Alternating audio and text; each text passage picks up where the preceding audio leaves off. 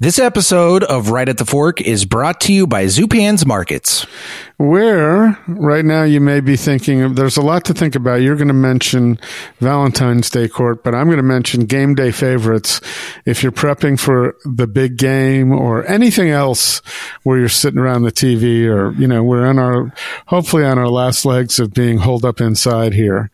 Zupan's is the place where you can prepare for the game with marinated wings, stuffed jalapenos, homemade guacamole, all made for your favorite football feasting coming up shortly. Yeah, you can't go wrong stopping by your local Zupan's, whether it be for the big game or for Valentine's Day, which is just a couple of days after the big game.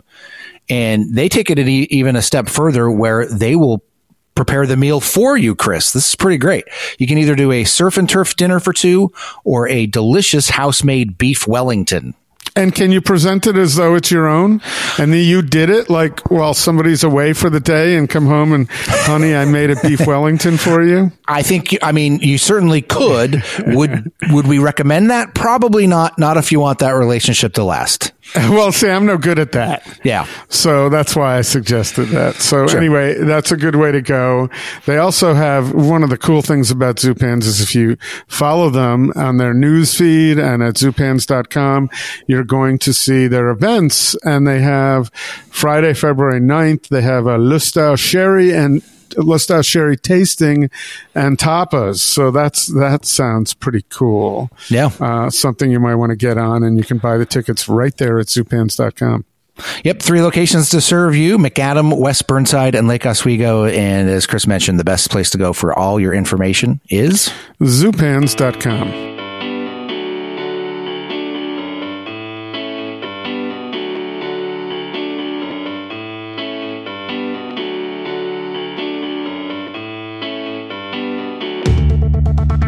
All right, here it is. Time once again. It's Portland's Food Scene Podcast, Right at the Fork, with your host, Chris Angeles from Portland Food Adventures, and I'm co-host, Court Johnson. Hey, Court, how are things with you? Here we are coming up on February. I mean, time flies. It is. Yeah. No, I can't believe we're in February. Well, yes, we are. For those listening, we're in February, at least. Yes. February and beyond. Let's say. So just for those who are uninitiated, like half of the listens of this podcast are into the archives. And that is one of the tenets we have when we interview a guest. We want it to be as evergreen as possible. Right. So you don't hear us doing things about events, upcoming events, very much, a little bit. But most of the time we want someone to be able to tune into this podcast in the 10th year and go back and listen to somebody years ago and have it be relevant. So yeah, I think the biggest thing that might change, though, and we've pointed this out a few times, is for many of our early guests, they're not around anymore. They're not doing the same thing or working at the same place. So much has changed. Doesn't mean they're not in 10 alive. Years. That's right. They're around. They're just not around doing what they were doing around the time when we recorded them. Right. Have I confused everybody? No, it's okay. And I don't know, this is a morbid thought, but I don't think we have any, that I recall, any deceased former guests in our 10 years out of the 380 episodes. We're right. Good luck for keeping people alive. Okay, I'll take it. No, anyway, I just, no one comes to mind because I never remember thinking, but, yes, we do. I don't know. So I'm not going to go there because I'm not even sure. Yeah. So, at any rate, you can also edit some of that shit out. There are some people that are dead to me. Yeah. Oh, well, that's true. All right. But this episode is actually really cool because sometimes we have guests back because we like them and things change, or we have more to talk about than we do, than perhaps we were able to cover in an hour. So this interview with Javier Canteras of Urdaneta, to me, was really interesting. He posted, and I've always been aware, when last time he was on our podcast, we talked about his music, the fact that he was really coming to Portland to become a musician and ended up being a chef, but he's still a musician. He's still got a band, which is why we're here today. So this one's really interesting. We're going to talk a little bit about Spain and our trips that we do there. So this is a multimedia presentation. If you really want to spend some more time with Javier and maybe even me, you can come with us. 2 opportunities in the spring and the fall. Spring to Basque Country and fall to Andalusia. We're doing trips with Javier and his wife JL, who's really a pleasure, and Andre, who's also a pleasure, the server there. So we talk a little bit about those trips and the fact that one trip is on his mother's side to Basque Country and one trip is on his father's side to Andalusia, where his father came from. So we talk a little bit about what those are all about and growing up there and moving to Tulsa and his impressions of the United States, when he gets to Tulsa, and then moving to Portland to become a musician and ending up a chef. So we're also, it's pretty cool. Pretty cool, chef. I'm calling you chef. I'll take it. I don't deserve it, but I'll take it. No, well, so pretty cool, Court. This will be our first episode. We're actually playing music. So we got 2 tracks from Everyday Slave, which is Javier Canteras's, I would call it a band, but he calls it his current project. So we have 2 tracks, and you get to know, we get to know a little about his inner workings as a human, with the lyrics that he writes and the kind of music that he likes too. So very cool. I'm excited about this. Nice. Yeah, I'm excited. I haven't heard the interview or the song, so I'll be listening to it anew like everybody else. All right. Well, I hope you like them enough to become a regular listener on the podcast. Are you talking about me or me? Right. Yes. No, you. Me. I figured. I knew what you were getting at. Well, we also hope everyone likes this interview enough to come back with us as well, or even dig deeper into the interview with Javi from, it was probably 2017, 2018. That feels right. Yeah. So go back and just go, if you go to the rightatthefork.com site, we have a search bar where you can search archival episodes. And as I was starting to say, that half of our listens are back into the archives. So half of the listens in any given month, just about half of the listens happened that month, but just about they're all random going back into the archives, which we like, Yeah. People can listen forever. So that being said, this is I really enjoyed this. I don't have many interviews. I've had some where I'm just talking to a friend and I'm comfortable anyway with people I don't know, but I'm really comfortable with people that I do know. So this is, I hope everybody feels that. So it's sitting down. Do you ever watch Bill Maher's podcast? I don't. Well, Club Random, which is really interesting because it's, as he pointed out recently in one episode that I saw, it's not a studio. There's no mics. There's no headphones. It's just a conversation. And that's the way I like this to be. Although we have headphones and mics. Yeah. And we're separated. Not as fancy as Bill.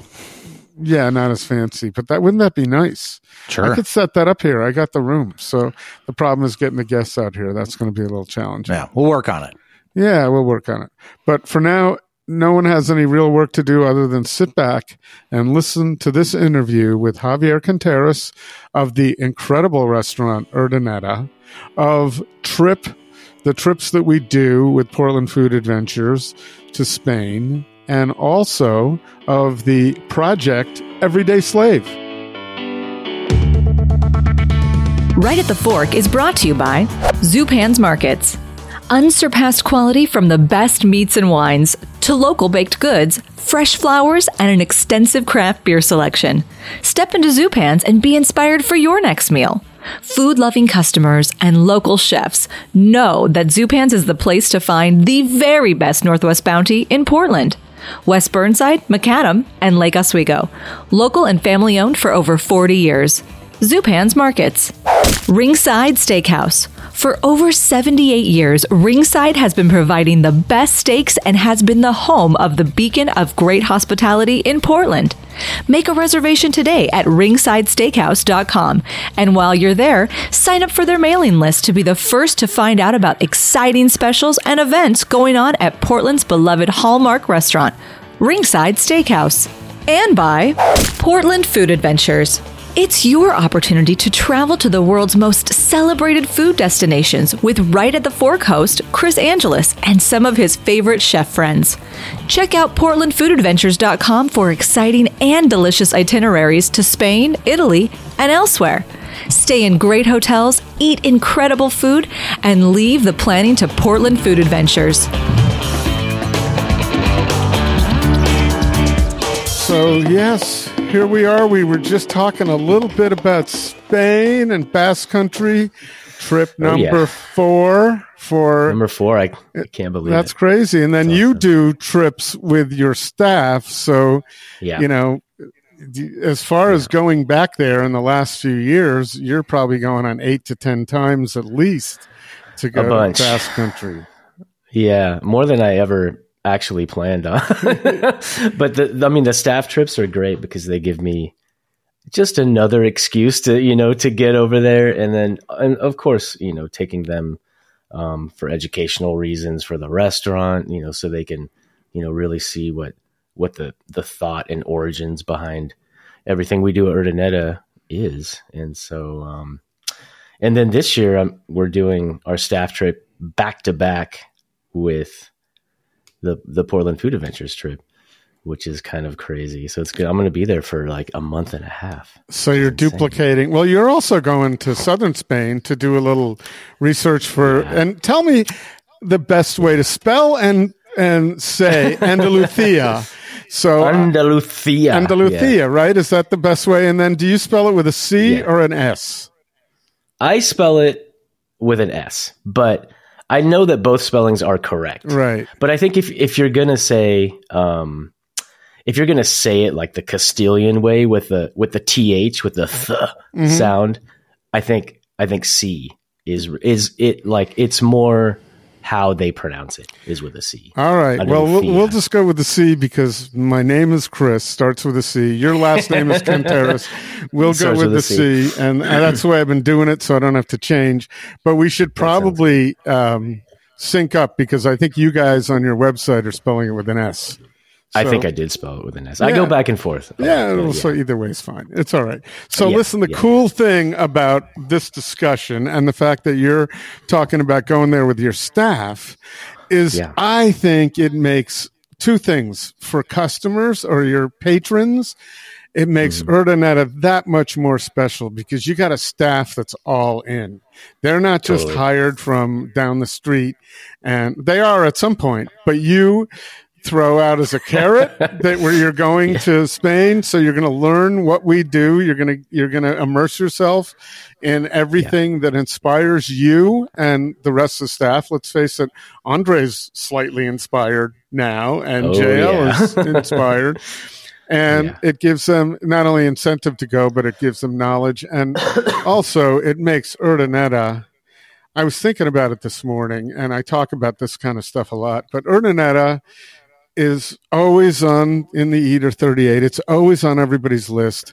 However, it's not the next new shiny thing because you've been there for how many years now? 10? How many years? 8. 8. Okay. 8. So it's getting up. It feels like 10. Yeah. Everything. I can never tell anymore. I just throw it out there.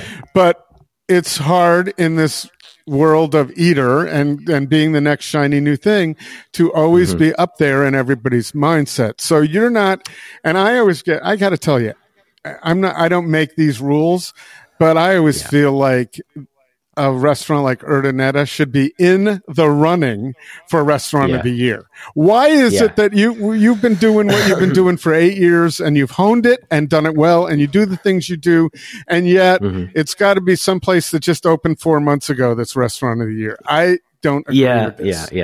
So I'm right there with you. And I think at the very beginning we kind of just snuck in under the radar kind of quietly, you know. And I think we just we developed a lot of that neighborhood support, and really like just loyal guests. And we didn't get too much attention at the very beginning. And, I don't know why that is. I mean, I think, who knows? I mean, I was a bit more unknown at that time. There's a lot of reasons, but I think sometimes I think that we kind of missed that window just a little bit, at the very, very beginning, and ultimately became more of, I think, like a cult neighborhood favorite rather than, like you're saying, the super shiny new restaurant from some chef that worked under Thomas Keller, or something like that, which I never really was. I did a lot of it on my own. I mean, I have a lot of chef experience, but I did a lot of my stuff just on my own.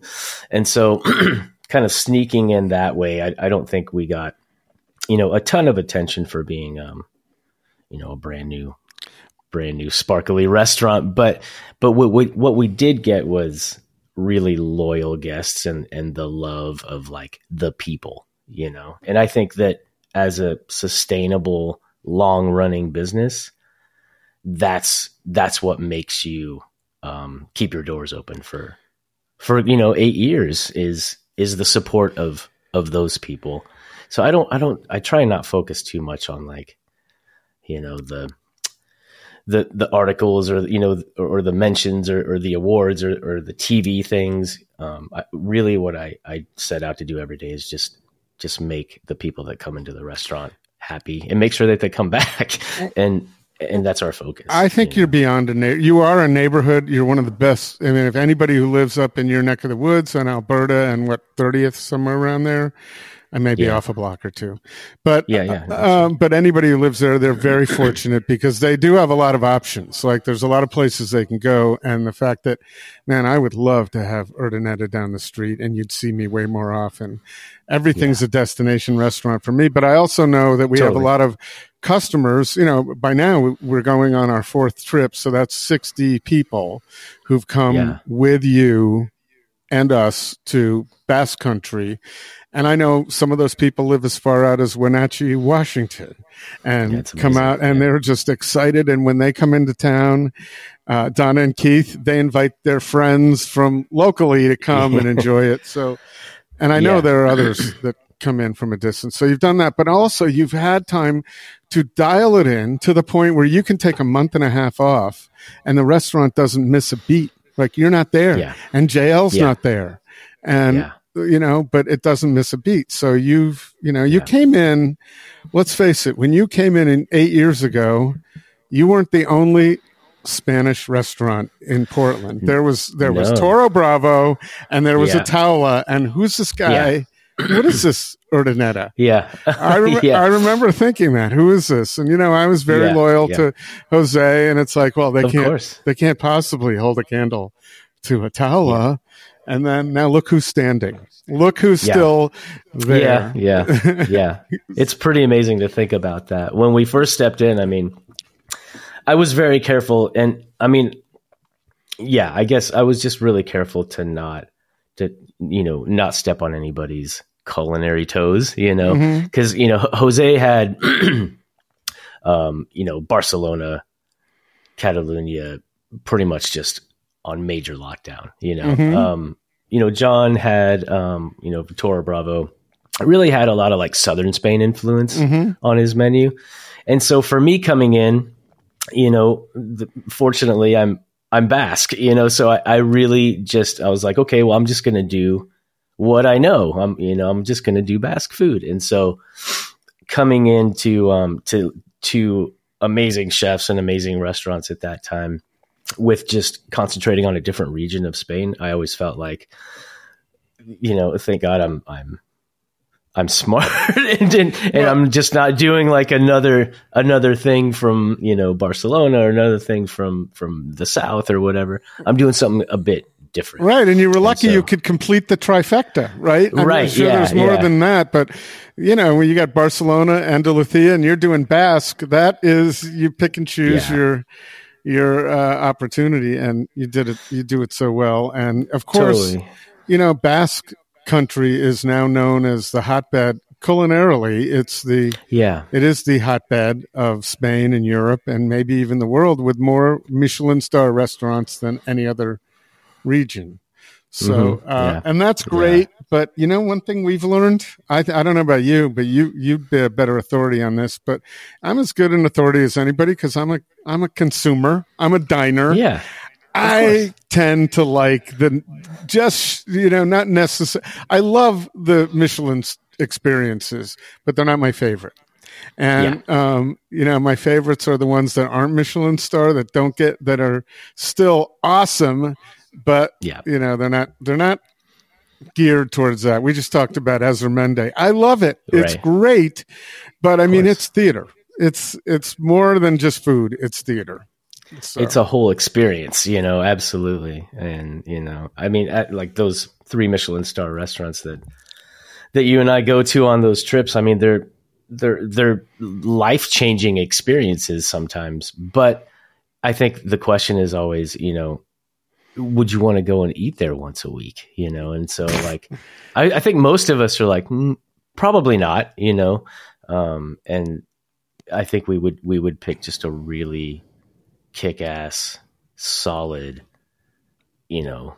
Spanish tapas bar to go to. Well, and we know those. We're going to those too. Right, but, of course, yeah. When you talk about going every week, I was just thinking, it dawned on me, and this is no slight to Azurmendi. If you've never been there, then you got to go. But if you were to ask me, now we've been 3 times, we're going back a 4th. And by the way, anybody, we have 2 spots left. So anybody who wants to come hang out with Javier and also his wife JL and Andre, who's like, I think he steals the show over there. Yeah, he does. But anybody who wants to come back with us. But what I was about to say is, if you told me, Chris, we got to knock one out, we can't do it again. Or from the other perspective, where is it that you're absolutely looking forward to going again? I mean, I would say, okay, I've seen the concert. I've seen the Azurmendi concert, but as far as the food is, going back to Nauru again, would be, that everything there is awesome. It's not as an expensive a deal, and it's really cool. And there are other places too. I mean, our trip out to the farm, I would want to do that again and again and again and again. That I could do. So that's a really special experience. I mean, who gets to go out to this farm where, I mean, this family's just cooking food from their land specifically for you. I mean, that's incredible to even think about that. There how many generations? Well, it's 500 years. So how many generations are they in now? We haven't ever asked them that question.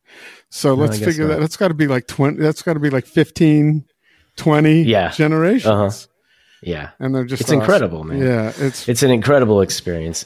And Perry, up in the Basque country, like next to San Juan and all that area. That's always one of my favorite meals too. Mm-hmm. That's a place I could probably go back to, like, once every couple of weeks and just eat there. That would be what is to me here on the Oregon coast, local ocean seafoods. I'd drive 2.5 hours to go eat there, and I could go. We're going Saturday night, as a matter of fact. Yeah. So nice. But I could, if I lived in that area, Annie Perry, and that would be fantastic.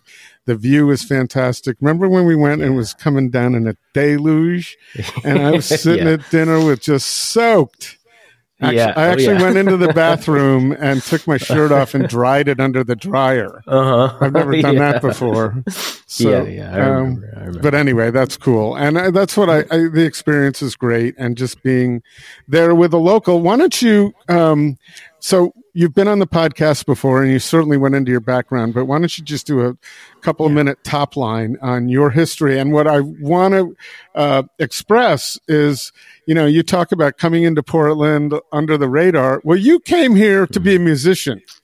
I did. And you did not come here to be a chef. And so we're going to talk about the music side of your life in this podcast. So we'll make it a little different than the last one. But Yeah. but talk a little bit about, what got you to Portland and how you came in under the radar and your TV appearance. You've made a few TV appearances. You talk about you don't really care about TV, but shit, that's what's helped you. That's what's helped you get where you are. It's true. I mean, I love TV, but I think I'm naturally a really shy person, believe it or not. That's what I find is interesting. Yeah. And so sometimes those cameras, are kind of goes against my shy nature, but I love competition. I think that's what it is. I love competition, but not always, because I'm a bit shy. I don't always like a lot of attention. It's kind of like, it doesn't make any sense really. Were you into sports as a kid? We've never really talked about that. If you're competitive, that's generally where that would come from. Yeah. I mean, not really, I mean, coming from a pretty hardcore Spanish father from Madrid, I mean, soccer was always super important in our family. Mm-hmm. But, as far as like playing it, not much more than just kicking a ball around out in the front yard, never like actually on a team or anything. But anyway, I guess I don't know. Yeah, let's get to let's start in Bermeo and get to Portland. How about that? Sure. Yeah. Well, I was born in Bilbao, officially Bilbao. But my mother is the one that's from Bermeo. My father is the one from Madrid, where that's where I start having Madrid and down south, roots down in Andalusia. So my father moved up to Bilbao for work, for a job that he got. He got transferred up there. What did he do? He's an engineer, a mechanical engineer, designing kind of big industrial structures and that kind of stuff. I was going to hope he'd design the bridge up there because that's pretty cool. And his name isn't Guggenheim. We know that. So Antonio is his name. Antonio. Real your like stereotypical Spanish names, Antonio and Maria, my mother and father. Anyway, they met in the workplace. Some time went by. I was born in Bilbao. And then by the time I was about a little past 5 years old, my dad's company had another spot in Tulsa, Oklahoma, of all places, believe it or not. And so this was, in the mid 70s or so. And so he got transferred over there. So my whole family just picked up, moved to Tulsa. And what was your thing? Do you remember what you thought how old were you? Like I was like 5. 5, yeah. Right. What were you thinking at 5? There's one thing is the United States, which I think, everybody looks at it as Disneyland from Europe. Yeah. Right? Yeah. But then there's Tulsa, Oklahoma on top of that. Yeah. So do you remember what you thought or what you thought when you got there? I mean, I don't have a lot of memories of it specifically. The one thing I remember the most is not understanding English, as a 5-year-old. And like thinking about it now, because I speak English just as well as you do, really. Oh, well, we're going to have a little competition. Let's have a grammar competition. Okay. No. Not understanding the language, I think, was my biggest memory, because my parents were working and they'd leave me at a daycare center during the day, and these kids would be talking to me, and I had no idea what they were saying. And to hear English from that outside perspective, looking back on it now, it's a really strange feeling. But that's also the best time to learn a language at that age. You can absorb it a lot more. Yeah. Man, I've been trying really hard, if for no other reason than to impress you and JL. And the only way I'm going to learn it is to move there and immerse myself. Yeah. At this age, my brain, I have a hard enough time with English vocabulary, remembering it. Yeah. My brain cannot. It just isn't able to absorb it, and I'm not going to do it on Duolingo. So anyway. It's true. If I were to do it now, there's no way. I mean, at that age, I was fluent in 6 months. Right. That was it, But if I were to try and learn Basque right now, I mean, it would take me years. Well, years the and beautiful thing is that you don't have to anymore. You got phones that will translate for you. And the last time we were there, when the bus driver didn't speak any English, and God damn it, my translation would only work if I was on network. So I was dead in the water there. I'm getting a phone that's going to work locally on my phone this time. So when that comes up, it's not going to be an issue. Anyway, let's get back to you're at 5 and in Tulsa.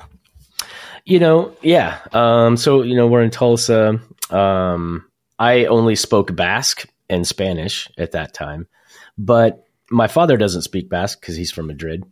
So my mother had no one to really, speak Basque with on a daily basis. So Basque started kind of going to the curb a bit. English started moving in. And then I lost the Basque, which I still give her crap about, because I'm like, come on, that would be great to know right now. So English took over, learned it in 6 months. And, from there, it was kind of a normal childhood, But when did you pick up a guitar, and who were your influences? Oh man. Yeah. I mean, I picked up the guitar. It was funny because my mother was actually taking guitar lessons. She's a huge Beatles fan. Okay. Just massive. And so she started taking lessons just so she could learn to play Beatles songs. And so there was a guitar around. I was about 7 or 8.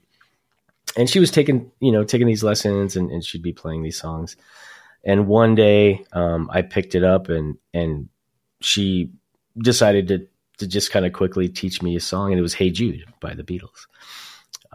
And I picked it up, I learned the song, just within a day or two, and was playing it like better than her. I was young, also going back to the subject of, when you're young, you absorb so much and you learn so quickly. So I think from that moment on, fell in love with music and kind of felt like I had a bit of a knack for it, just an understanding for it.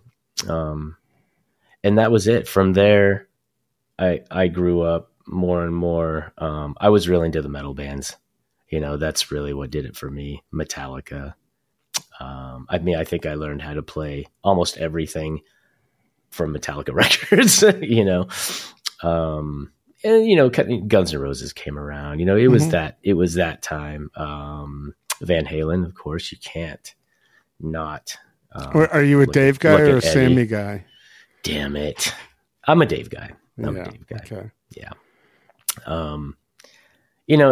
Not that Sammy it was just a different phase of the band. They had their songs, but I grew up on Dave, so I'm going to stick with Dave.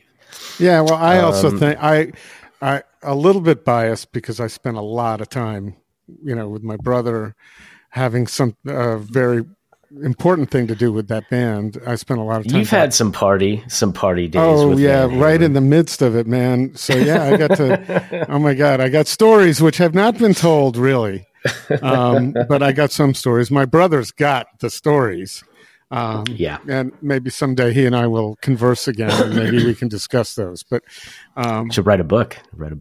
Yeah, I probably have a book myself, but he's got the book, and we've talked about that. So, but at any rate, I'm a Dave guy, and I think I just think the music is a lot better. And I saw Sammy the other day on Finding Your Roots. His name, he's not even Sammy Hagar. He found out his name. He's not even a Hagar.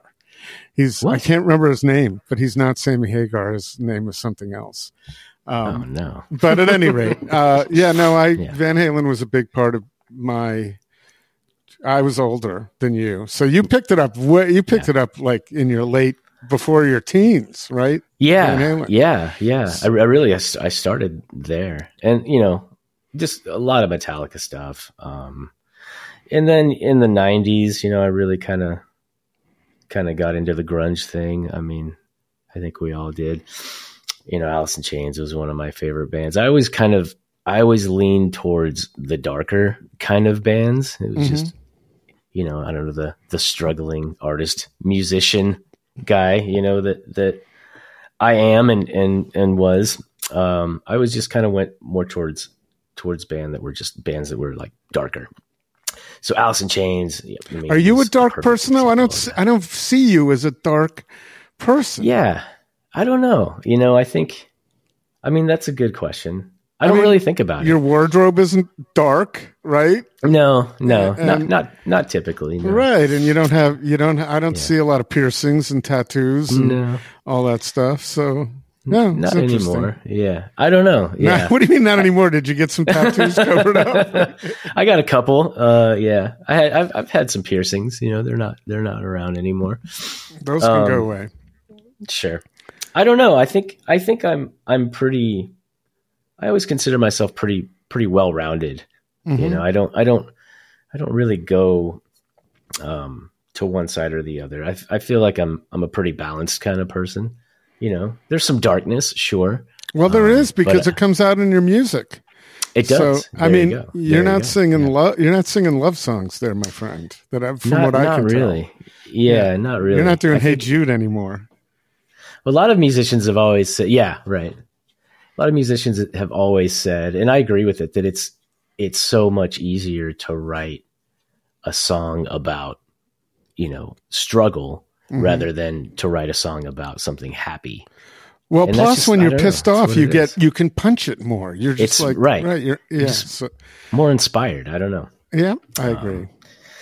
Anyway, yeah, a lot of guitar stuff. I learned how to record things really early on. Sometimes, and I say this even today, I feel like I learned how to play music just so I could record it.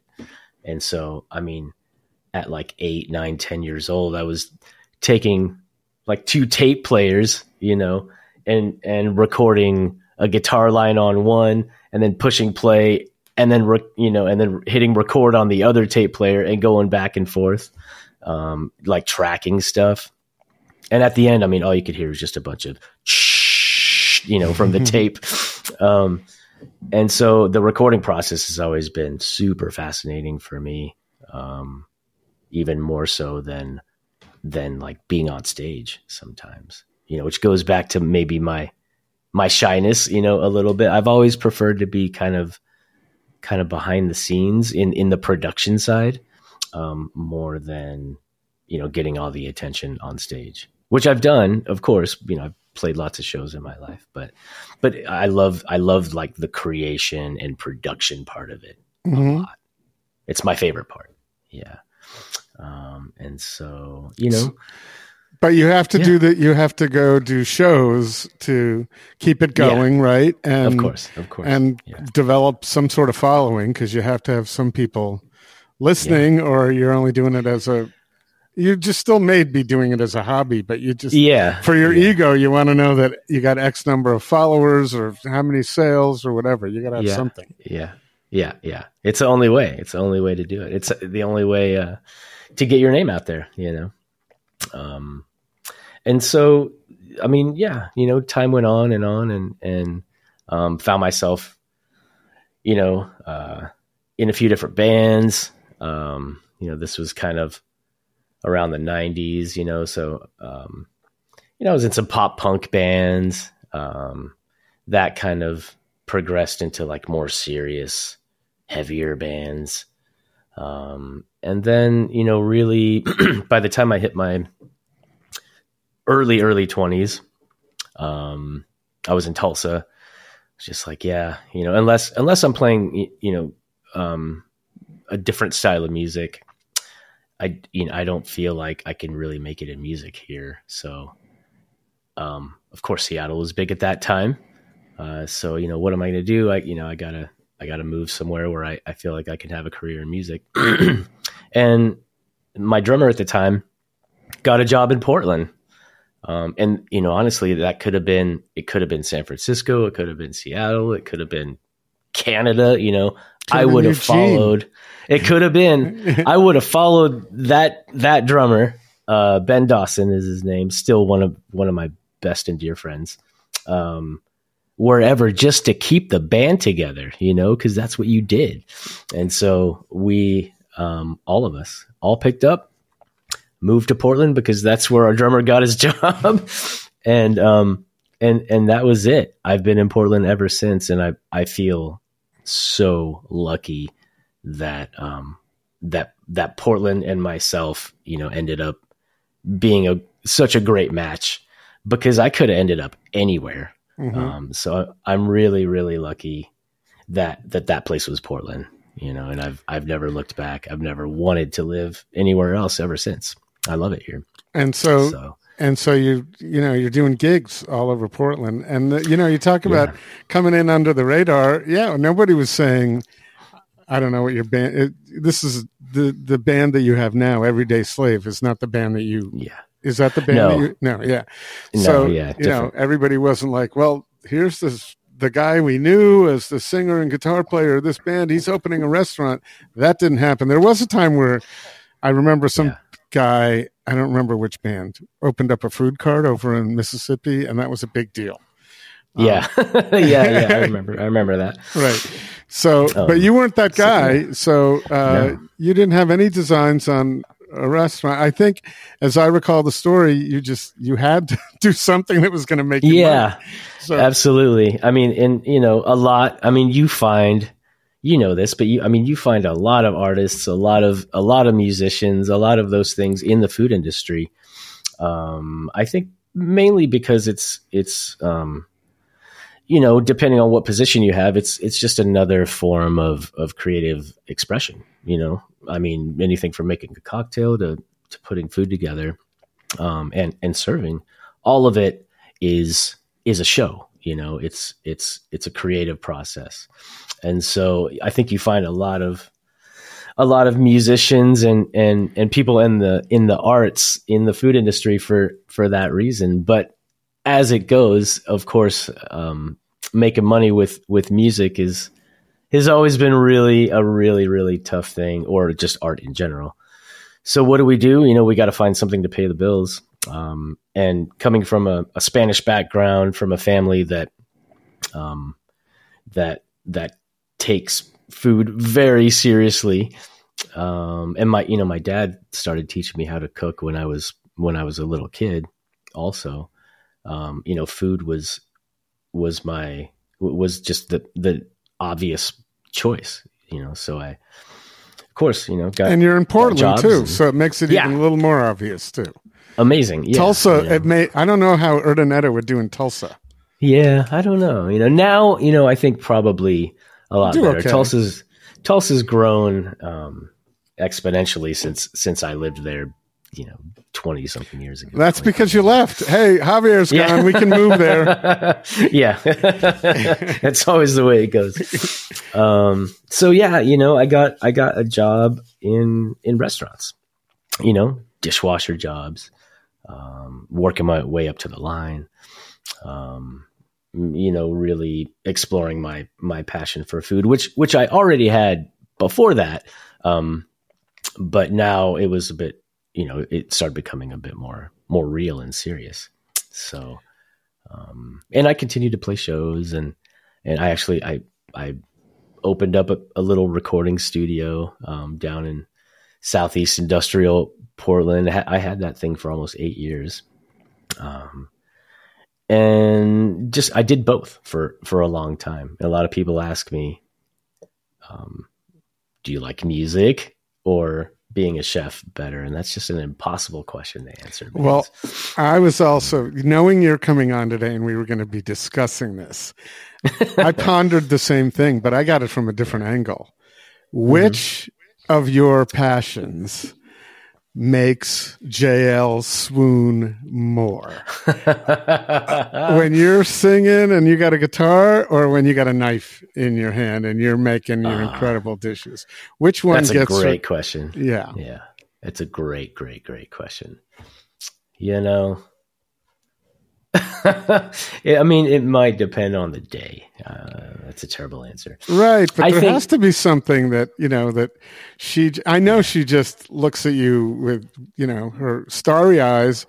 When I'm around you, it's obvious that you two have a very loving relationship. But I just think there's got to be something that makes her just, I don't want to go there. I'm not, but makes her a little No, more excited. Let's put I it get that it. way. Yeah. Yeah, I get it. I would say probably when I cook for her more. Okay. I think. Although, JL, which a lot of people don't know this, is like a classically trained concert pianist. She can play piano like I've never seen. I mean, she's amazing for real. I didn't know this. So, I know. Isn't there a piano at the castle? Yeah, isn't there? I think there is. Yeah, I think so. So I'm going to press you guys to do a little duet there. And we do at home. We have like a little piano at our house, and every now and then, I'll pick up the guitar and she'll be on the piano, and we'll just kind of jam together, and that's pretty cool. So that's why it's an impossible thing to answer. It depends on. Well, we have to ask her. So what we need to do is have her on and have her answer. I think that's. I just thought you might know offhand. But listen, yeah. So I wanted to do something we haven't done on this podcast. You did bring your guitar years ago when we were in the studio, and you played for us, I believe. Court tells me this. Yeah. But we want to play a track or two and have you introduce it. It's 4 minutes. So that people can hear what you do, the other side of you. Many people listen to this podcast have eaten your food. They may not have listened to your music. So what do you want us to cue up here first? Well, my latest project with a buddy of mine, for 30 years now, Jason Kessler, which lives in Tulsa, Oklahoma. That's where we met. I was 16. He was 15. And we're still doing music together 30 years later. And this is our new project, kind of inspired by a little bit of kind of 80s synth pop. And it's called Everyday Slave, our project. And, our latest release is called Fallout, which we just released a video for, and let's play it. I wish we could do the video, but we'll include the link to the video as well. But right now we're going to listen to, Fallout by Everyday Slave. I've never done that. Here it is. Fallout by Everyday Slave. You're going to dig it.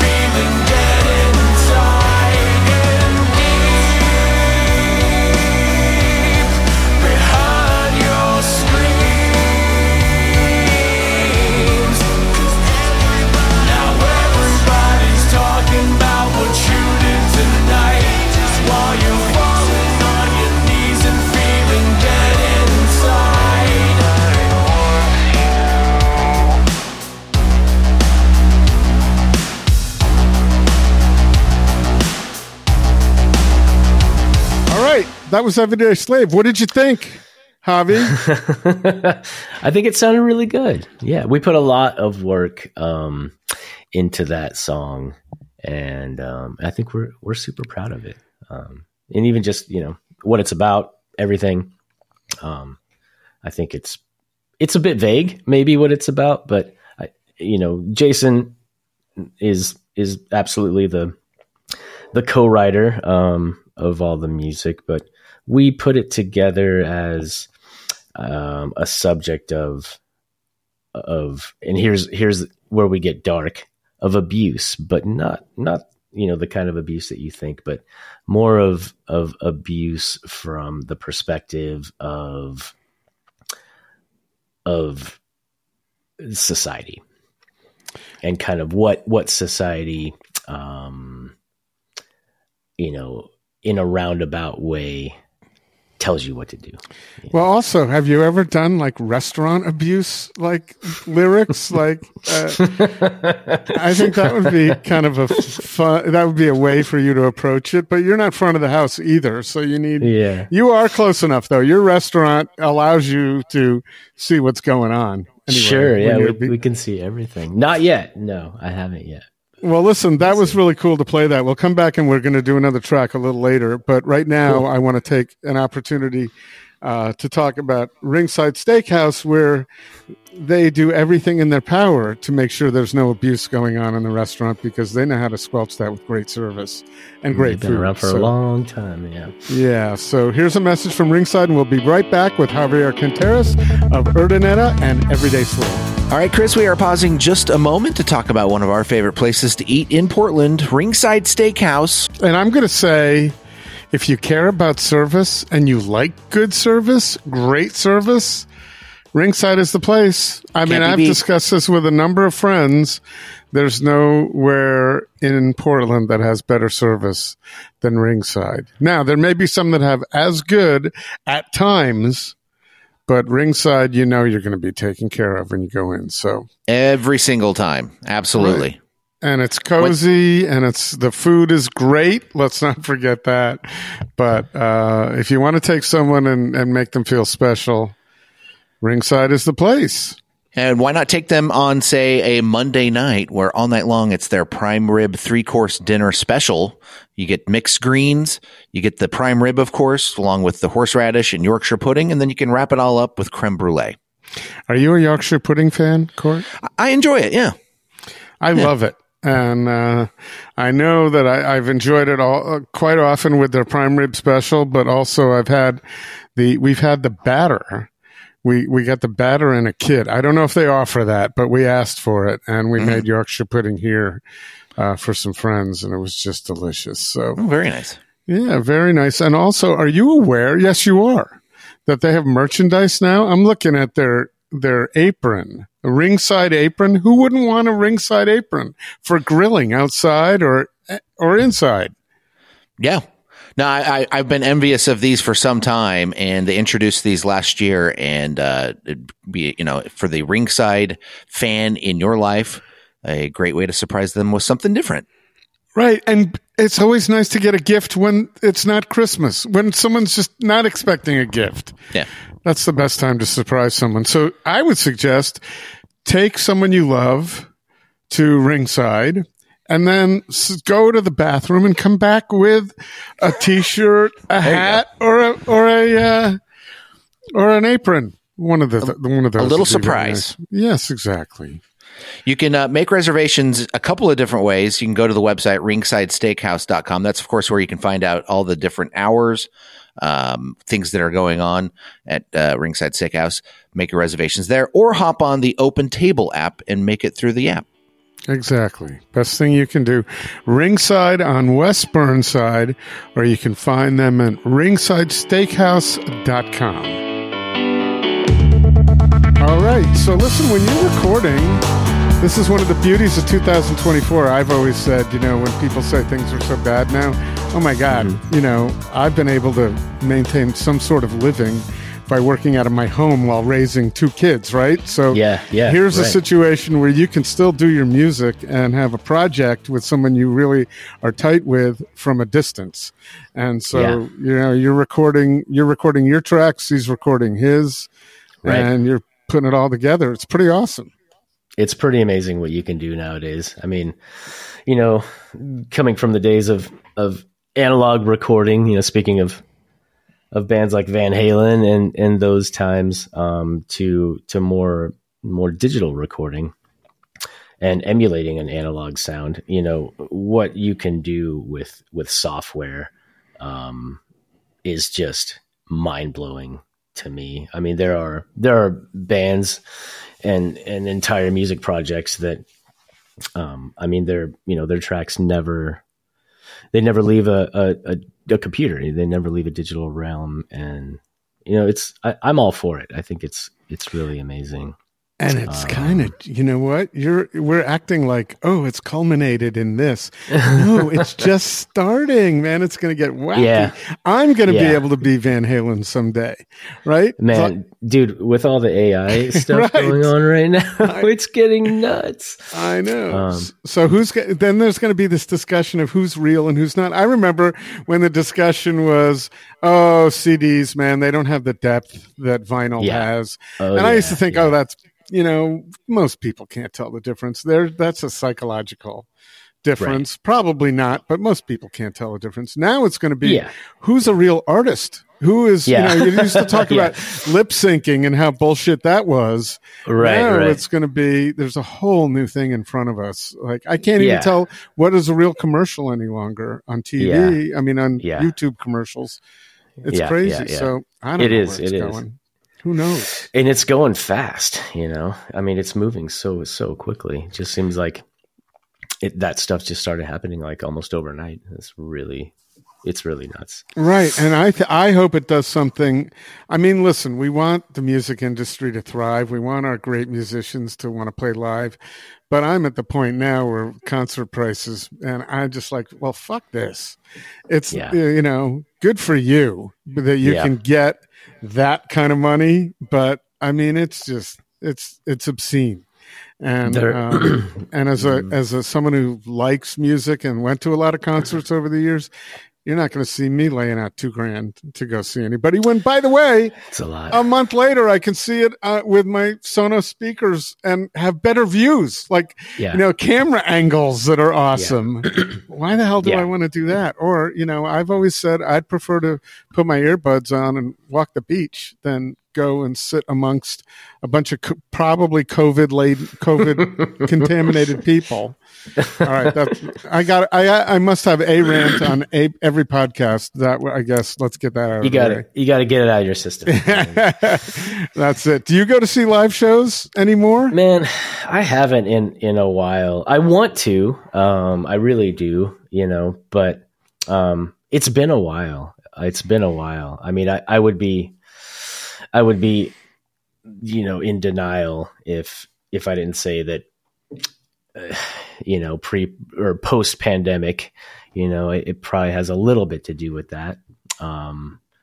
And also just my job, right. Just running a restaurant, it doesn't leave me a lot of time, but, I'm also, I'm a business owner. I have staff to take care of, and I don't want to, expose anybody to anything or put anybody in danger of anything. And I don't know. It's just a bunch of excuses, man. I mean, I need to get out there and go see some shows. I'm glad this could be a little bit, this sounds like a therapy appointment. It's not because I'm old or lazy. No, it's not that. No, and also for you to go, I would imagine you'd want to go with JL, and it's not easy for the two of you at the same time to decide we're going to book out of the restaurant, and most shows are on weekends. Well, maybe not. Yeah. But, even on weekends, it's not easy for you to do that stuff, man. It's hard. You got to plan stuff. And,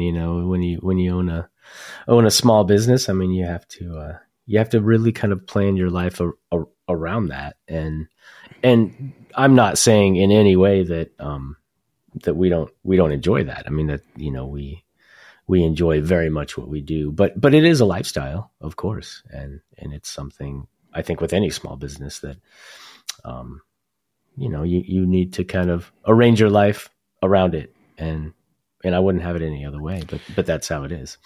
Do you think traveling to Spain has contributed to you keeping and enhancing your passion for cooking and the restaurant? I would think it would. I mean, if you hadn't traveled that much, I would think at some point you'd go, but you have something to look forward to every year to juice you up again and get inspired. Right.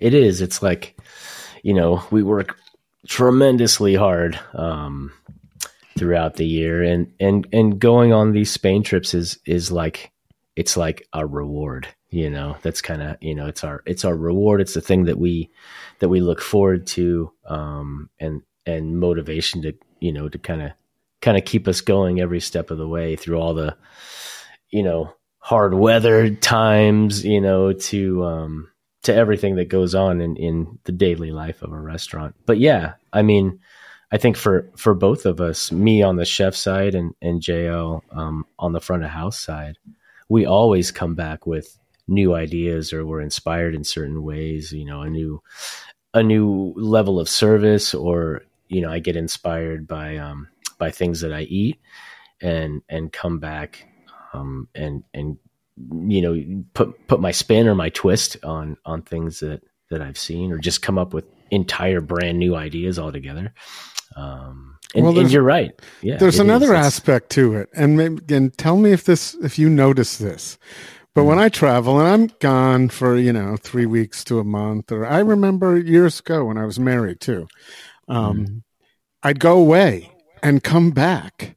And now, my girlfriend looks that much more beautiful because I haven't seen her for 3 weeks, or my house is that much more welcoming because I haven't been there. My dog, everything is fresh and new. So when you get back to your restaurant, you're like really happy. I'm guessing you're really happy to be back there. And it's not only your space, your walls, and your kitchen, it's your people, man. You get to come back and start talking about what you did, and you get to see them again, and you're glad.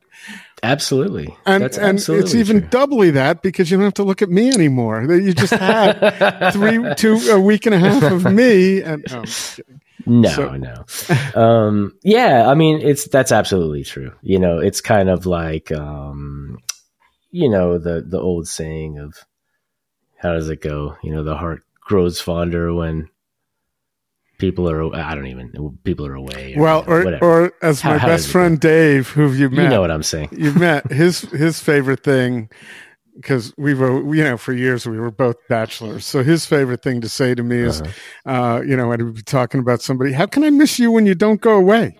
So right, it's that, I mean, on the day-to-day life of just working or living. I mean, I think inevitably, there's going to be a bit of a fog or a haze, that kind of goes over your eyes at some point, and stepping away, and becoming, just getting refreshed, like you said, clearing your mind a bit. And then you really genuinely miss, the people at the restaurant, and you miss being there and cooking, and especially when you're inspired with new ideas, you can't wait to get back and start doing some of those things. I think it's totally normal. That happens almost every time. But yeah, I think all of that goes into your success. Now, you're generally pretty booked. I don't want to scare people away from making a reservation, but you are generally, it's not easy, that week to get, especially on a weekend. It's not easy to get in there. I mean, I've tried it, and it's like, I'm coming in at 8:30. That's the best we could do. So you got to call me, and you can. Well, and it's funny, in relative Spain terms, 8:30 is very early. That's before everybody gets there. Totally. No, JL takes great care of us, but everybody doesn't know JL. And so it's a little difficult. But I think all these things go into you being, a solid restaurant. You're in year 8, and people rave about you. And I just, I think it's great. I commend you for, having done what you did, and you weren't setting out to be a chef or a restaurateur. You were setting out to be a rock star. Yeah. So, and do you think you would have wanted to be a rock star? You said you're a shy person. So let's say you got to Van Halen status or, Metallica status. Would you have wanted to be that guy on stage with access to all the groupies and all that stuff? Would that have been appealing to you? God, I don't know. I mean, some of it's great, of course. But I think I would have ended up being just, I mean, there's always one band guy that's just not, at the front of the photograph, right. And I probably would have ended up being that guy, and still enjoying every moment of it. But I've just never. Once you get the checks, that's pretty good. Yeah, that's. I don't tell a lot of stories, but I will say. So my brother was creative director for Van Halen, so right in the key years. So I had a lot of fun hanging out with that band and doing stuff. But to your point. So you're well aware of Michael Anthony, the bass player. Yeah. Mm-hmm. So I remember sitting in a hotel room and he was talking about the new lawnmower, the riding lawnmower that he got, and listened 15 minutes on how awesome it was and how much he loved it, and how his wife loved that he went out. All domestic stuff, and then literally a half hour later, he's on stage with his Jack Daniels bass, right. doing looking like the rock star, and it was very interesting to watch that the contrast between the two. So I bet you all it would have taken is a couple of years of you on stage at 20,000 seat arenas for your personality to change a little bit. You have to adapt to that, right? So sure, yeah. I think that's yeah. But I don't see you as that. That's what makes it interesting. You're not that guy. So but that's what you kind of wanted. So now you got that. You got your cake and eat it too. No pun intended. You got a cheesecake and you can eat it too. Your Basque cheesecake. It's true. So listen, we've taken a lot of time. I wanted to get to another track before we're done. Okay. But before we do, because I feel like we should, in your words, what is it that you would say to anybody listening out there as to why they would want to come to either Basque Country with us in April or Andalusia in October, where we have room, by the way. If you got a group of 4 or 6, we got the space for you. We're about half full to that trip. But what is it about our trips or the areas themselves that would be enticing for folks to for them to give us a call? I mean, there's so much, there's so much. I mean, I think first and foremost, just to have the opportunity to go with a few people that know the area just like locals would, and that are, I'm from there, and so I go back a lot, and I'm just very familiar with where to take you, kind of skip, I guess the parts of being on vacation or on a trip, where you have any doubts of like, well, should we go down this street or should we not go down this street? And sometimes that can be fun. And sometimes even on the trips, we give people the opportunity to do that. We do all these spontaneous, absolutely. But I think really the benefit of this trip is when you come with us, we're going to take you to the places where the locals would go, and we know it's going to be good.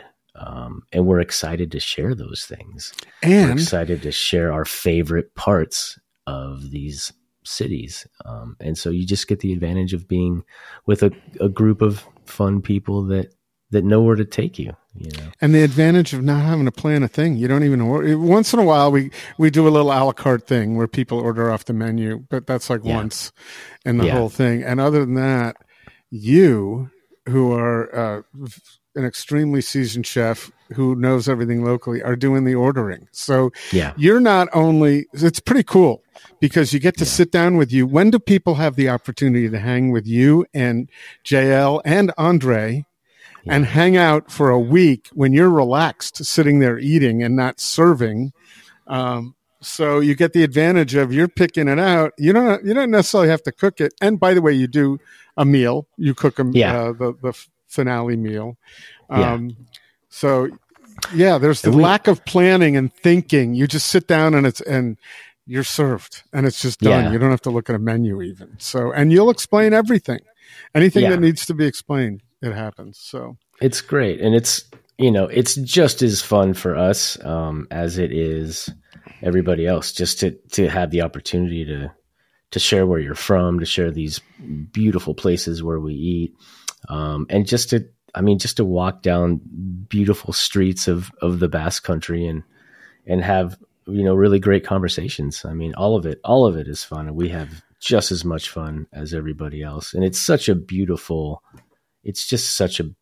place to go and to experience. And so, and I'm going to say that walk from the little village where we get dropped off up to the farm, it's uphill, but it is so, it's like, that is one of the things that will stick with me for the rest of my life. When I'm senile, I will remember doing that walk, and I've done it a few times now. So, and then the culmination of that walk is to get to the little barn with the piglets, the blue Basque piglets. It's just incredible. And Andre's favorite. Yeah, well, a lot of people's favorite. And so, but the cool thing is, so we're doing our 4th trip to Basque Country.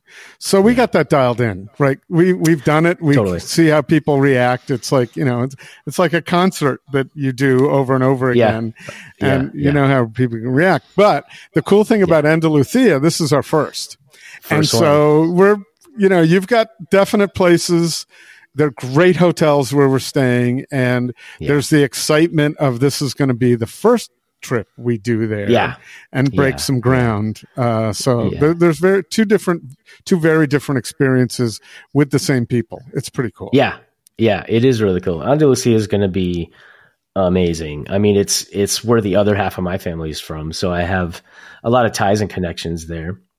The Basque trips have always been kind of my mother's side of the family. Mm-hmm. The Andalusia trips will be my father's side of the family. And so there's a lot to talk about there. There's a lot of just amazing history, even more incredible restaurants and scenery to experience and to talk about. And I'm just super excited for that trip. Right. And we're talking specifically about Seville and Granada and on the coast as well, and Malaga. Yeah. Malaga, and places in between. So, and what's cool, I feel like I can participate when we have guests come into Basque Country. I always suggest, the best thing to do is fly into either Barcelona or Madrid, which you can kind of do if you're coming on either trip, at least Madrid.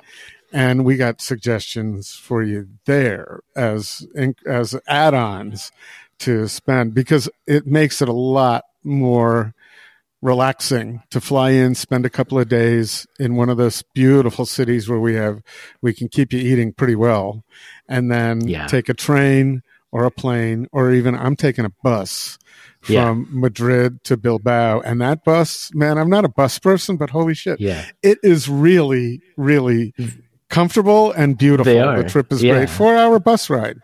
Now, I'm hoping that unlike last year, there's not going to be the marathon in Madrid that freaked me out. That's right. And stopped the cab from getting me to the bus depot. But this year I'll move. I'll get going a lot sooner. Anyway, we're looking forward to it. And so I'm going to also nag you. I don't know about both trips, but I am going to try to figure out a way for you and JL to do a little duet for our guests, because I think that would be special. That's putting you on the spot right now, and I'm not guaranteeing that will happen, but I think it would be cool. Now, I'm for it. I don't know about JL, but I'm for it. You can do it. So you bring a guitar. We'll find you a guitar, and you can do an acoustic show. It's not going to sound like this. And this track is your latest, right? Called Pulse. This one is Pulse. Although I think we played that one earlier. No. What did we play earlier? Oh man, hold on. I got to look at all the names. You know your names of your songs better. Fallout or something? Did we play? Is there Fallout? That's right. We played Fallout. That's yeah. Okay. Yeah. This is all new to me as of a couple of days ago. So pardon me. This one is Pulse. I mean, I can name Eruption and Running with the Devil all day long. This is all new to me. Yeah, this one is Pulse, which is super. This is a great song. Yeah, this is one of my favorite ones. Cool. And it's your latest release. And by the way, everybody can find these songs on Spotify. It's pretty easy. I assume also on YouTube Music and Apple Music. Yeah, all the listening platforms were on all of that stuff. So right. Yeah, and if you can't remember Everyday Slave, you just got to remember Javier Canteras. I'm sure you can do a search that way. Yeah. So I'll let you introduce this one. Go. Sure. Latest release from Everyday Slave. This is Pulse.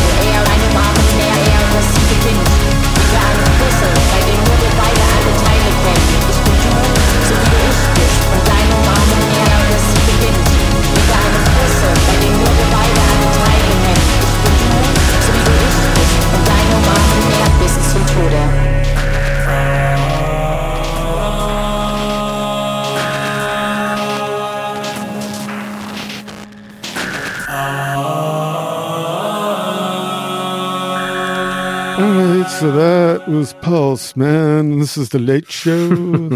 No, that was Pulse by Everyday Slave. And I think it's really cool. One of the reasons I love this podcast is because it gives me, not selfishly, but everybody, time to spend an hour with. You don't get to go into Urdaneta and say, Javi, can I talk to you for an hour? That does not happen. However, if you go on trips, you can do that. You can hang out and talk for an hour. But it gives us an opportunity not only to speak with you for an hour and hear what you have to say, which is interesting, but also to learn about who you are as a person.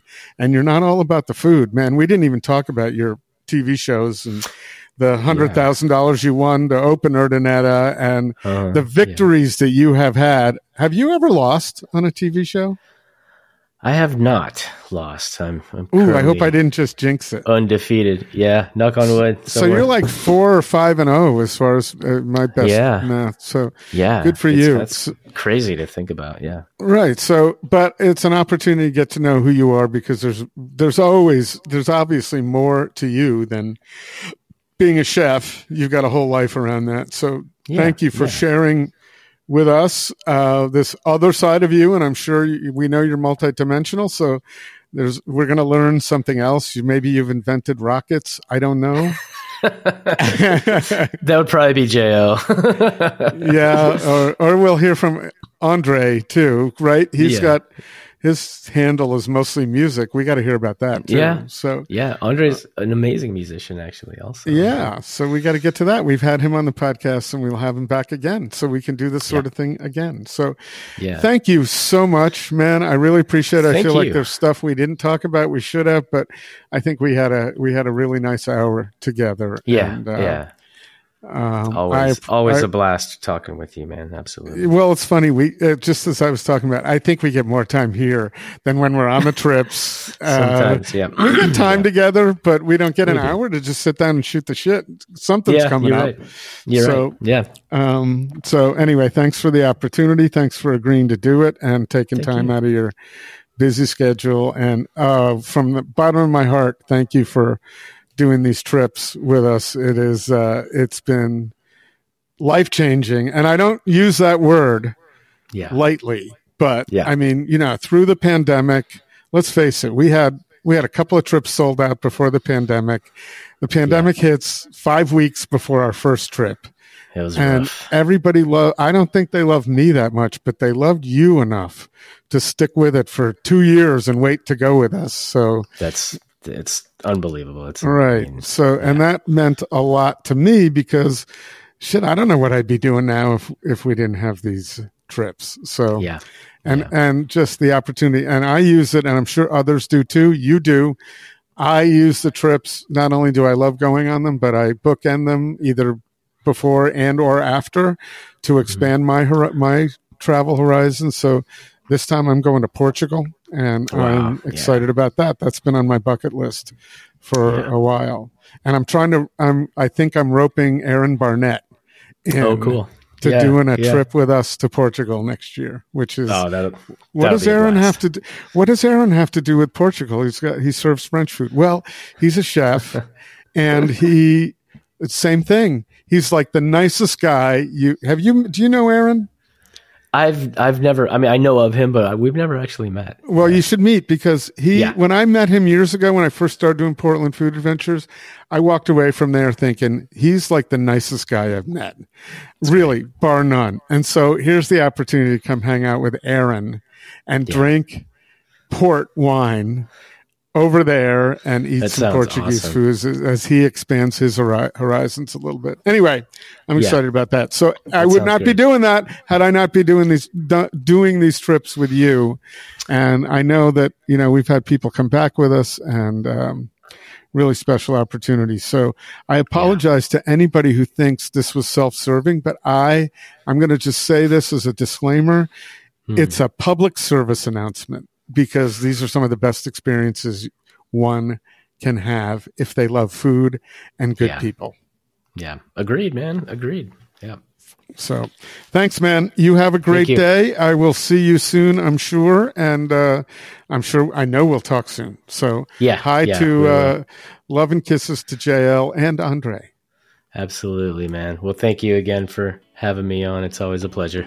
This is the best. I'm glad. I really enjoyed this. Thanks, man. All right, man. I'll talk to you later. Right at the Fork is hosted and produced by Chris Angeles and Court Johnson. Connect with us on Twitter and Instagram at Food Podcast PDX or on Facebook at Right at the Fork or online at rightatthefork.com.